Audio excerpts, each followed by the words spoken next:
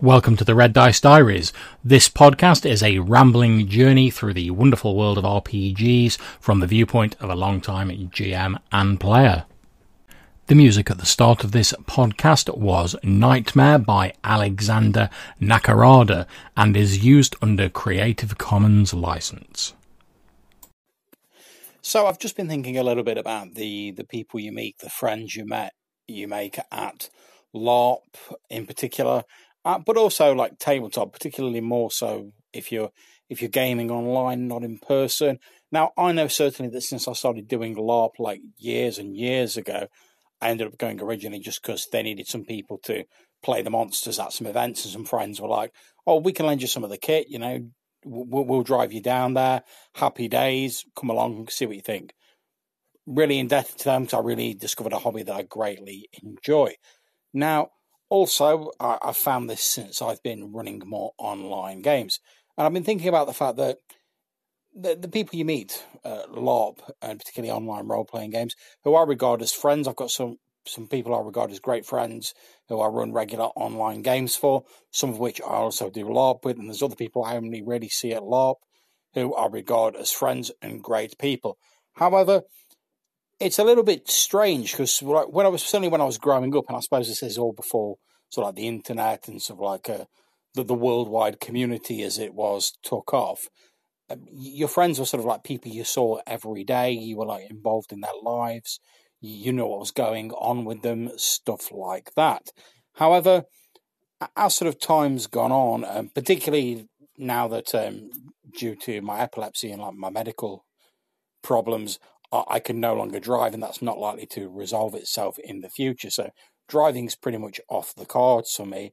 And although I'm enjoying the fact I get a free bus pass to compensate for that, it doesn't really allow you the same freedom of travel, although it is a great help for sort of like helping you keep your own independence. But it's a little bit weird because there are friends that I previously might have seen a bit more often, but I only really see at LARP now.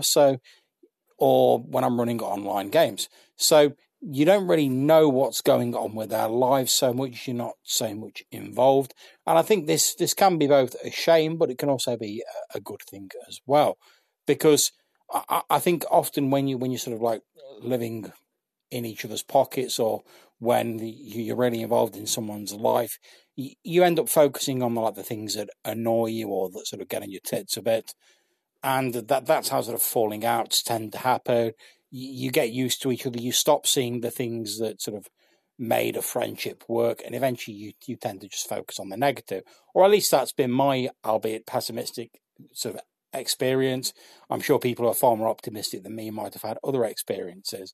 But one of the good things about only really seeing people when you're in an occasion when you have a shared interest with them is that you focus on that shared interest and the positives of that. And also it means that like if you've not seen each other for a while, you've got a lot to catch up on. You can reminisce over old times, etc. and generally just enjoy being in each other's company. And I think because you know that like you may not see this person for like a month, 2 months, 3, whatever, afterwards, it allows you to just relax and enjoy being in their presence and appreciate the moment, rather than sort of focusing on any like little like ticks they might have that annoy you, or them doing likewise to you. So I think this whole sort of, I suppose having people who are like midway between close friends and acquaintances, they're closer than acquaintances because they share interests with you. You genuinely are concerned for them if things happen that are bad in their lives, and you wish them all the best, and you enjoy being in their company. But they're a little more distant than close friends because you don't really see them on that much of a regular basis, and there's sort of a bit of separation between you. It can be a good thing because it means you've got people who are close to you who you know that you can rely on, you know that you can talk to, you can have fun with, but they're not so close that you become complacent and almost stop seeing them and stop valuing their company. Well, that's what I think anyway, and that's just my little ramble for today's episode. Whoever you're gaming with, whatever you're doing, have a great time, and I'll catch you soon.